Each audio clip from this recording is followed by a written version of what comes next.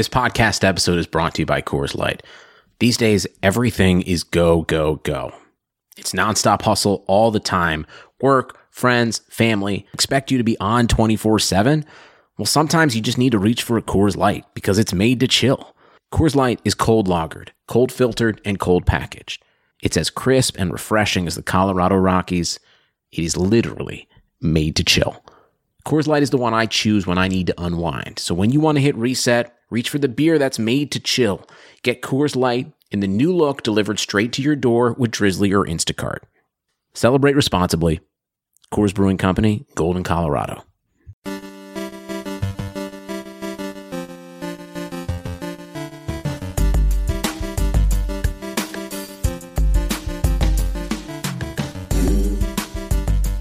Welcome, buds. You are listening to Short Shifts, a Keeping Karlsson podcast. I am your host, Ben Burnett, joined by my pal and yours, Louis Ezekiel. Louis, we are back in the podcast saddle. How does it feel? I am just thrilled, especially to be working with Keeping Karlsson. You know, we have been patrons for almost 5 years with these guys. Just really excited to be part of the team and have the opportunity to bring a couple extra podcasts per week into your feeds. Yeah, absolutely. I feel extremely fortunate to be able to do this. Honestly, Keeping Karlsson was the very first fantasy hockey podcast that I listened to. We've been friends with Brian and Elon forever now. It feels like we've been part of their patron-only Facebook group for years. That's how you and I met. So kind of feels like we're just keeping it all in the family.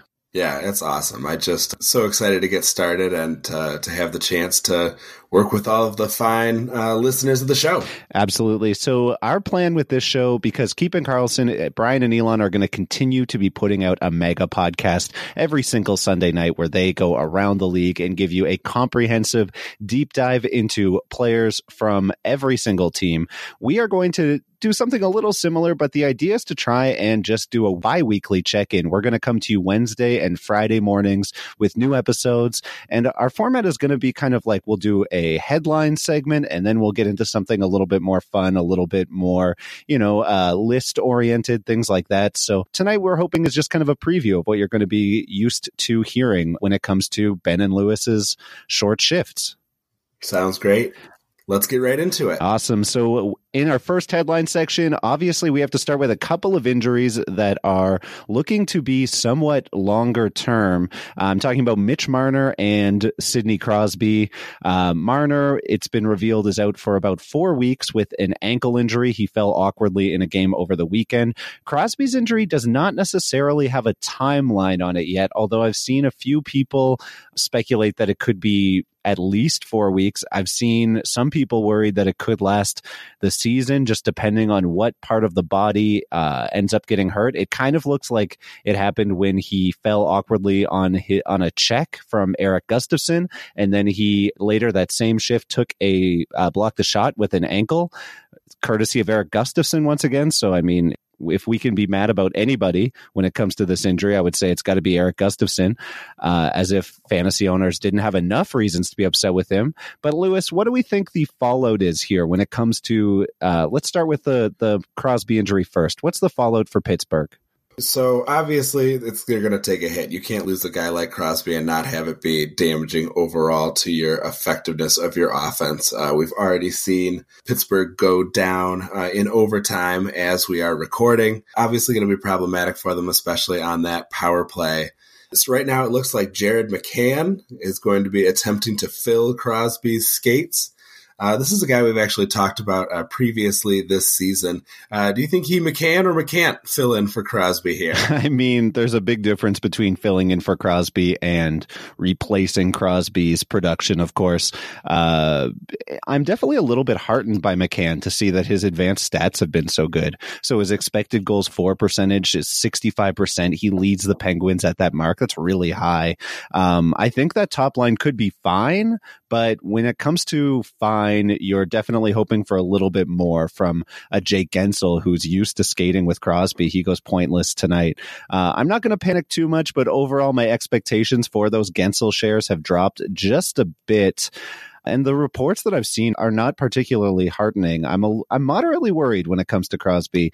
I would not tell people to stop from trading him if I was given, a fair market value trade for Crosby. I think the injury concern would be enough for me to jump off. But overall, I think someone like Guentzel should still be good for, 65, 70 points. Just probably isn't pushing for the 80-plus point pace while his usual centerman is out. Does that jive with you? We hold Guentzel in our podcast league on Fantrax, and certainly disappointing to see Crosby go out this way because he's someone that we rely on to be feeding Guentzel and getting him those points that he wants. McCann, I think, is pretty interesting. He's had some nice recent production, getting the opportunity to play with some skilled players. His line with Malkin and Russ produced 3 goals in just over 4 minutes of ice time last Thursday against the Islanders. And Saturday against the Hawks, he picked up an assist with Guentzel and Malkin as well. So it's definitely a guy who can produce with skilled teammates. But I think swapping Malkin out for Galchenyuk on his wing there is going to be a bit of a downgrade as he's filling in for Crosby. But that Malkin line is likely to be matched up against the tougher defenders moving forward. So I think that McCann can be successful in this position. It might just not be, the averaging a couple points a game that he's done the last few games here with those high quality line mates now that he's going to be the one expected to drive the offense and do some of that dishing. I definitely don't love Bugstad on power play 1 for Pittsburgh when that could be McCann, but hard to complain since he managed to get a power play point today. So you like to see that. He's got a strong floor with a couple shots and hits per game most nights.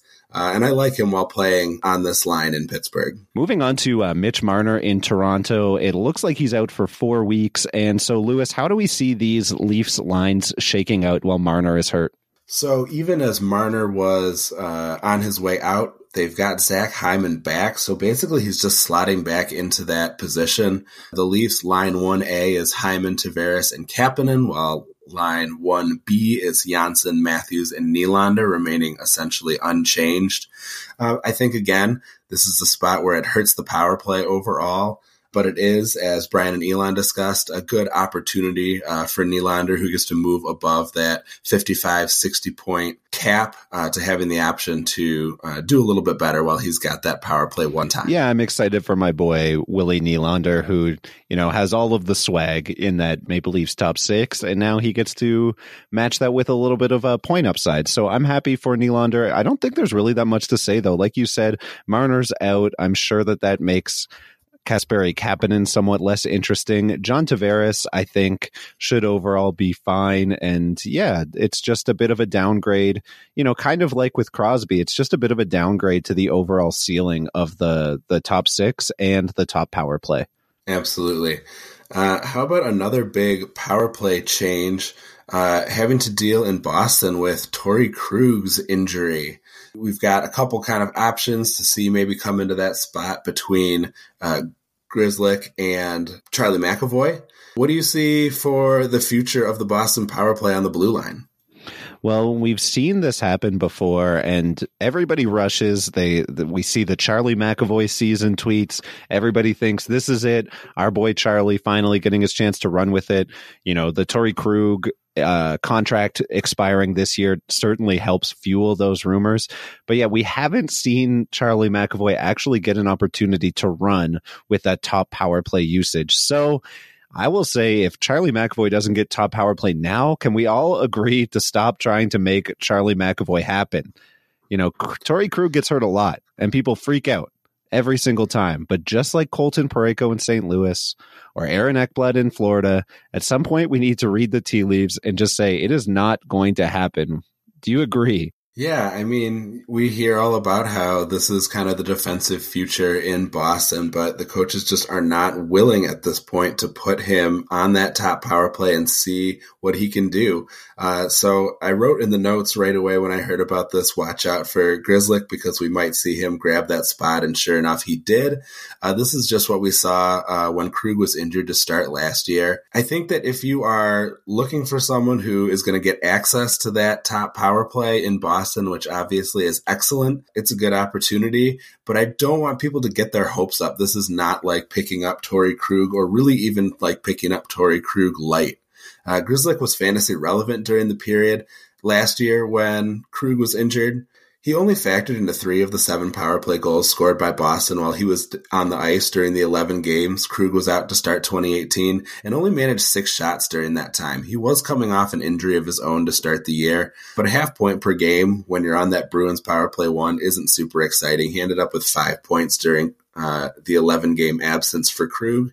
All assists, 3 of them on the power play, but McAvoy had 6 even strength points during that same time period. Grzelcyk has good possession metrics this year at even strength. He's at about 52.3% Corsi for, but his shot rates are low at about 1 a game, and his IPP is just dreadful. He's been sub 30% all 3 years of his career so far, but he's at just 22% this year. So again, if you want to grab someone who's going to have access to that top power play and might get a touch that Pasternak buries and can pick up an assist, Grzelcyk's a fine option, but don't get your hopes up thinking that you are slotting in Torrey Krug light here. Yeah, it's sort of the same as Crosby and Marner going out, where it may just lower the overall ceiling, but I think that it kind of just gives you a high upside play at certain points, right? Because that power play is going to get going in some games, and Matt Grzelcyk is likely to factor into some points if Torrey Krug winds up missing a ton of time. So I don't mind him in a speculative way. I'm not going way out of my way to add him in leagues where I'm stacked at defense.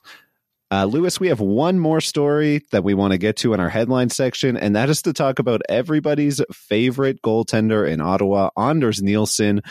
What happened with Anders Nilsson on Monday night, Lewis? It seems to me like it was just a brutal and sudden regression to the mean, right? So he gave up 4 goals on 19 shots versus Carolina before he ceded the net to Anderson. Carolina was not done. They let Anderson up for 4 goals as well. It seemed like they were maybe out to get revenge after a disappointing loss during their last meeting. But I think it's safe to say that Anders Nilsson hasn't suddenly turned into vintage Lundqvist. I think this helps average out some of the unsustainable numbers that he was putting together during his last couple starts. So it was exciting to see him performing so well, but he has certainly come back to earth in a major way. Yeah, I'm starting to think that Brian and Elon had to sign up so that they could make, bold claims like everybody go at Anders Nilsson, and then the next faces that everybody sees when they're angry are you and me, the scrubs out to clean up and take all the bad press for a bad call. But having said that, I did play Anders Nilsson in a few leagues independent of Brian's advice, and I am paying for it, trying to get those rate stats back up. Like Michael Scott and the Burning Saber printers, I'm happy to go out there and be the face of the scandal, take a hit for our partners in crime here at Keeping Karlsson. And I don't think it's any big thing to talk about Nilsson returning to a more standard Ottawa goalie as opposed to the Herculean effort he'd been putting up for the last few games. Absolutely. Lewis, we're going to move on. And what we're going to do next, I want to kind of preview a segment that we're going to be doing, and it's going to be a regular segment on Thursdays. We're calling it the Patron 5. And so one of the perks of being a patron of Keeping Karlsson is that you get to join the patron-only Facebook group. It is by far my favorite place to discuss fantasy hockey. So starting this Thursday, we'll be starting the Patron 5. And what we're doing is we're letting the patrons choose 5 players that we will discuss every single week. Tonight, we wanted to do a little bit of a preview to kind of get the patrons ready for what's going on and to allow our listeners to see. So we're doing a Patron 3. It's a condensed version of what's going to be a weekly segment every Thursday.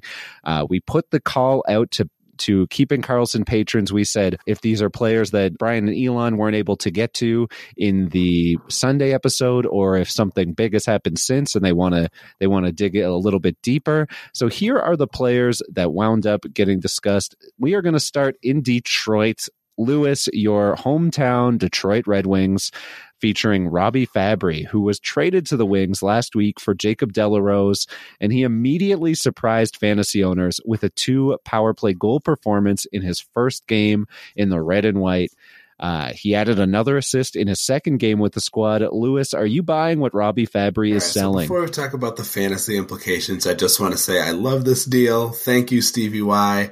I'm into it. I like the idea of being a spot where some of these former first-round picks can have the opportunity to start their reclamation project. Go get some more of these wasted first-rounders on the cheap. Pool party's still out there. We've got Josh Hosang floating around, not doing much of anything. Go check out and see see what these guys can do. Puljujarvi. Unfortunately for you, Lewis, I have to tell you that Jesse Puljujarvi has been earmarked for the Rangers. So, do whatever you want with the other ones, but Jesse P is coming to NYC, my bud. All right, well, we'll have to see how it all turns out. As for Fabry, his even strength line, I feel like isn't great. Filppula as the center, I don't love. I think playing with Andreas Athanasiou is pretty interesting. But the Wings PP obviously needs juice, so it's nice to see him come in and be able to provide right away. I do get the sense that this is a little bit of that, instant results that we sometimes get when you see a trade like this or when a player comes back from an absence. So I'm not rushing out to add him. He went for more than $10 in several cupful divisions on the strength of that first game's power play action. I think I'm more interested in taking a wait and see approach. He may very well be back in free agency from some of those teams within a couple weeks. And then if he starts to heat up again, I think you can get him on the cheap as opposed to this expensive first sticker shock kind of price. I do hope he can get his career back in track in Detroit. He's a player I've always been interested in, so I'm happy to see him with the winged wheel on his chest. Yeah, I mean, I get it, like spending money on Robbie Fabry. Where else are you going to spend that cash? It's possible that this is the trade he needs. I've kind of been a doubter for a little while based on the severity of his injuries, both on the same knee. You hate to see that. So Robbie Fabry, a player I am absolutely cheering for, but I'm not necessarily investing a ton as far as fantasy or fab bucks go. Lewis, we're going to move on to the second player picked by our patrons to discuss, and that player is in Philadelphia, Philippe Myers. So this 22-year-old right-shot defenseman has been turning heads in fantasy circles by scoring in his last 3 consecutive games last week. Myers was originally undrafted. He signed with the Flyers in 2015, played 21 games last year when he racked up 2 points in 21 games to go along with a decent shot rate, a great hits rate, and not much else. It's a time for fantasy owners to be adding Philippe Myers, Lewis. Long-term fans of the show will, of course, know that Brian is famous for his wet blanketness, and I actually didn't expect to find myself in this position. I'm a big fan of blowing your fab and picking up players who can give you some strong marginal value, from this point forward, but I'm just not buying a defenseman shooting 30%. He's coming in at under 2 shots a game. He's getting a couple hits and a block per game, which is nice, but there are more interesting defensemen out there who are going to give you a stronger floor of peripherals. Promise you, Philippe Myers is not going to continue to score a goal per game. And he's just got so many talented defensemen in front of him who are sucking up those minutes. Certainly Ivan Provorov. You have to imagine that we'll see maybe a little bit of a rebound from Shane Gostisbehere as well. So I think he, is going to stick around his 17, 18 minutes per game. And I just don't see the scoring continue like it is. I would rather pick up an Erik Cernak or maybe the next guy that we're going to discuss, who I think provides a much stronger floor of peripherals. Yeah, and without getting into that, I will just add that Dauber's Frozen Tools has added a prospect certainty and prospect upside tool. And Philippe Myers, they gave a prospect upside of 5.8 out of 10. To translate, that means the prospect gurus over at Dauber who, watch a ton of prospects, who have legitimately well-versed and researched opinions, think of Myers as a guy with an upside of about 40 to 45 points. So while I don't hate Myers as a streamer while he's running hot, I would like to see him get more power play time or to raise that block rate before I go absolutely crazy on him. So, for now, I don't have any rosters where I'd be adding him, but if Gostisbehere continues to run cold and they go looking for other D-men who can take up some of that power play time, I wouldn't be, 100% opposed to snapping him up. Yeah, definitely keep an eye on those, the potential for those power play minutes, but certainly you got to figure a guy like Provorov is going to get the first crack at it when it's seated away from Gostisbehere. And, those are 2 guys who I think they really want to get going. They're important parts of the team. Myers may be too down the road, but yeah, I'm with you. Half point a game You can find that in a lot of defensemen, and if you can get someone who's maybe shooting a bit more or who can provide you with more hits and blocks, if those count in your league, I think that's a little bit more interesting. The last player on our Patron 3 this week is going to be Radim Šimek, who Lewis mentioned may be an interesting ad.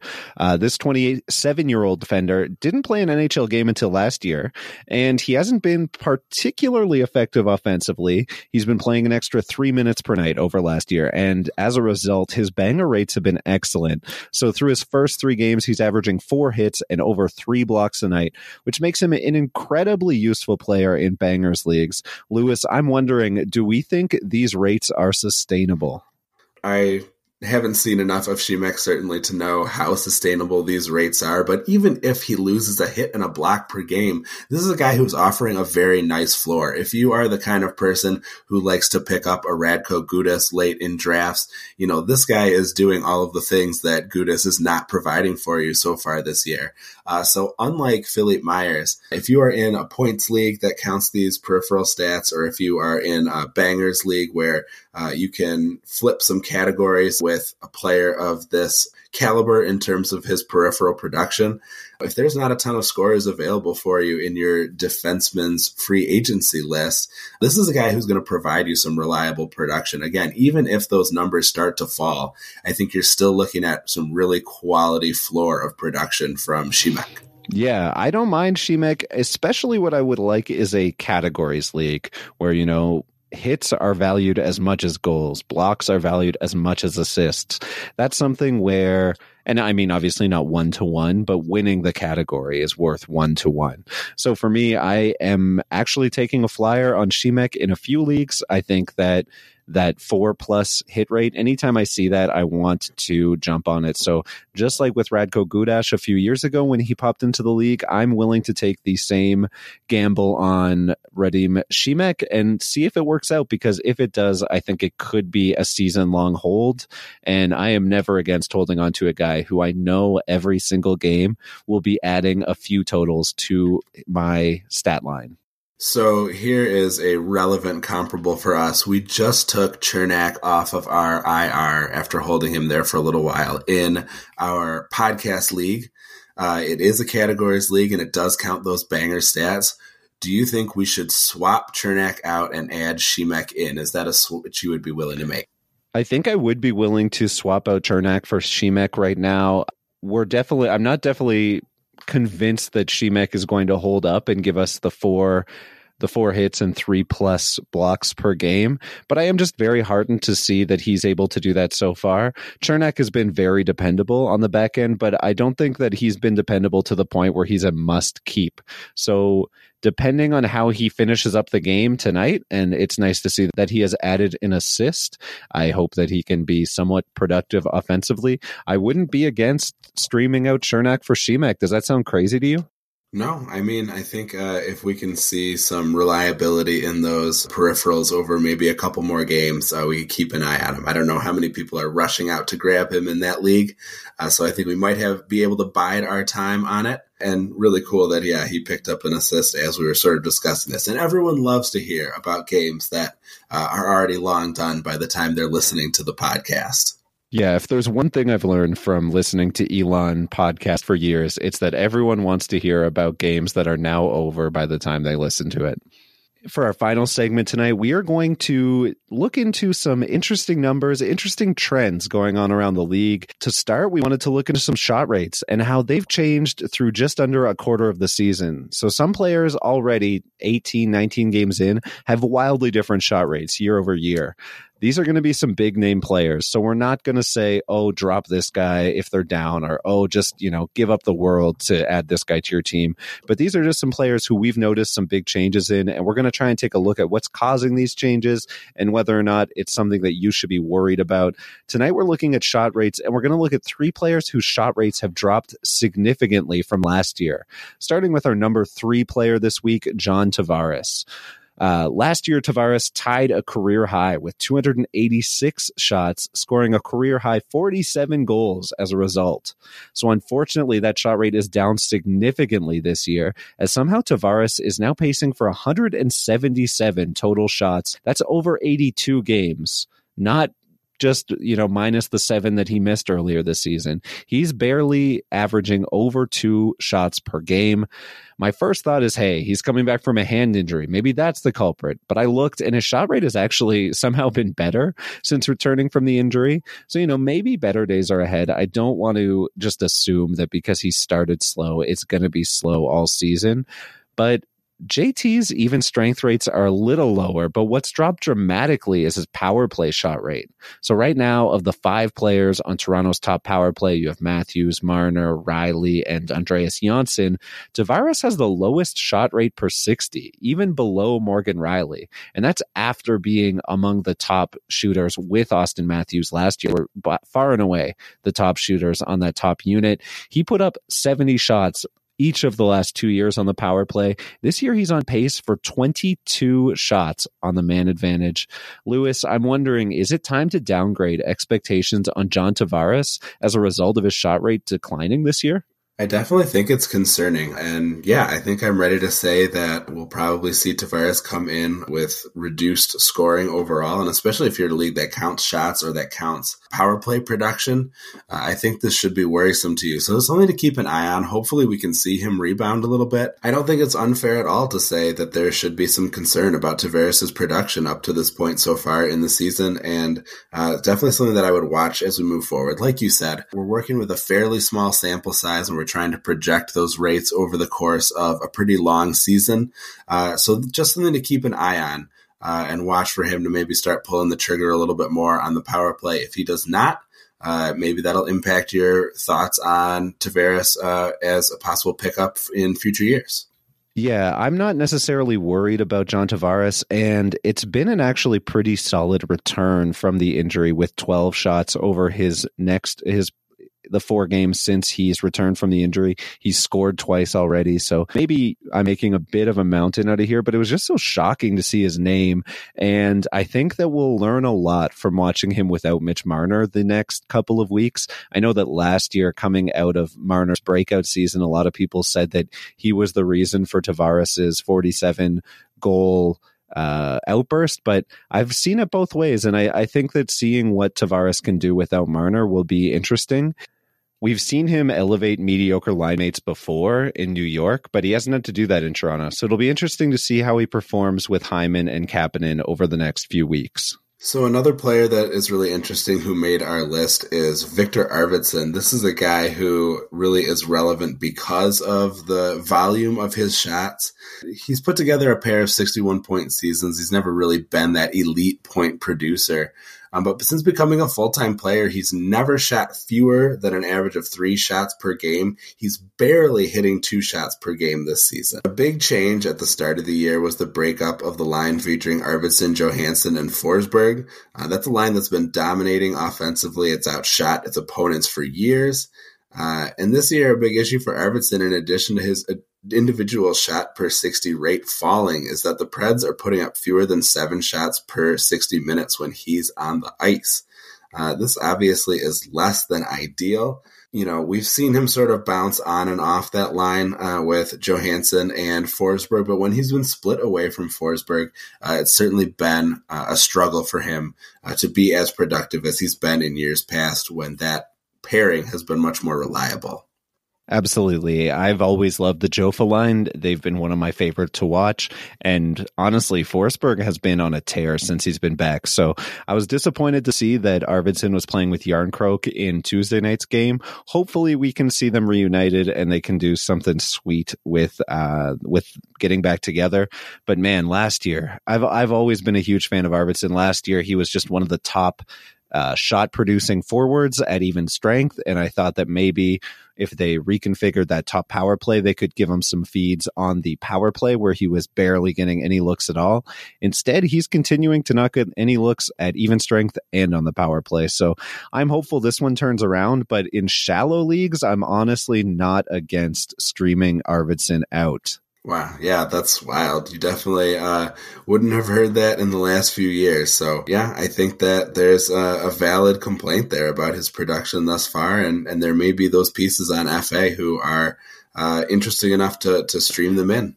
All right, Lewis, I have one more name. This is the number one on our concerning shot rate list, and I'm a little bit nervous about this because we are about to talk about our podcast's namesake. I guess it's good to get it out of the way, the Erik Karlsson slander, because at the very least, we can know off the top if Brian and Elon will cancel our show. But, last year over 82 games, Erik Karlsson paced for 261 shots, which would have been good enough for third among all defensemen if, everybody played a perfectly healthy season. This year, he's pacing for 130 shots, which is worse than half of last year's pace. Let me give you a little taste of some of the players above him on the shot pace list from defensemen. He's behind Johnny Boychuk, Mark Barberio, and Matt Roy. Lewis, can you tell me the teams that Mark Barberio and Matt Roy play for? Is Matt Roy on the Kings? He is. And Mark Barberio, I feel like he's bounced around a fair amount. I think he maybe was in Tampa for a while. I had no idea. Where's Barberio these days? Barberio is now in Colorado, where he's been playing for a little while. But yes, the point is that some no-names are outshooting Erik Karlsson. I kind of looked into these numbers, and my fear was that he's losing power play time on ice, that they're splitting it more evenly between him and Burns. But he's at the same rate of power play minutes as last year. And even though his power play shots per 60 numbers are down, that's not really the main culprit here. When it comes down to it, is that at even strength, Erik Karlsson is shooting at the lowest rate we've ever seen him produce, even lower than his rookie season in Ottawa. So now, luckily, Karlsson has a pretty decent season last year while only scoring 3 goals. So maybe shots aren't the most important thing for Karlsson's point totals. But for those of us in categories leagues, it's pretty disappointing to see EK65 go from absolutely dominating a category to being below replacement level. And so, Lewis, I ask, and I hope that the upper management of the Keepin' Karlsson Corporation don't listen to this. Is it time we worry about Erik Karlsson? Yeah, plug your ears, Brian and Elon, because I am definitely worried about Erik Karlsson. I have been a keeper of Karlsson for as long as I have been playing fantasy hockey in my keeper league with my buddies. A whole big part of the offseason story was that, yeah, Karlsson didn't score very much, but look at the paces he was putting together. This guy is going to be fine. He signs his big contract extension. It seems like he's going to be, patrolling that blue line along with Brent Burns for years to come, continuing his productive ways. But to see that shot rate fall to the extent that it has to have you worried. And yes, he can put up tons of assists. He can provide those helpers, especially on the power play. Obviously, that's where the majority of his points the vast majority of his points have come from over the last several seasons. But like you say, in categories leagues or in points leagues where putting those shots together will help you pad those total fantasy points, even in games where he is not hitting the score sheet, I think that becomes very concerning. Yeah, I think maybe we've been a little bit spoiled with Karlsson in a few different categories, right? Like he used to be among the league leader in blocks, and he used to be among the defensive leaders in shots. And now we're just kind of seeing a Erik Karlsson who isn't doing those things. So obviously, while I'm not dropping Erik Karlsson just yet, my fantasy hockey analyst senses are a tingling. I'm a little bit nervous about EK65, and I am not excited to be saying it. Lewis, that was all I had for you. Anything else we need to discuss before we wrap up the first episode of Short Shifts? No, I think we will. We'll just let folks know that we will have some more positive news in the near future when we examine some of those players whose shot rate deltas are looking at improvement. So we have some excitement coming down the line. Thanks for co-hosting this episode with me. It was so much fun. I can't wait for it to hit the airwaves. We also want to thank Natural Stat Trick, Yahoo, Hockey Reference, Fantrax, and Roto World for assisting us in our research. Thank you, fans of Keeping Karlsson, for listening to us. Please give us a follow at AVG Time on Ice. I just want to remind you to play smart and keep your shifts short. Bye, guys.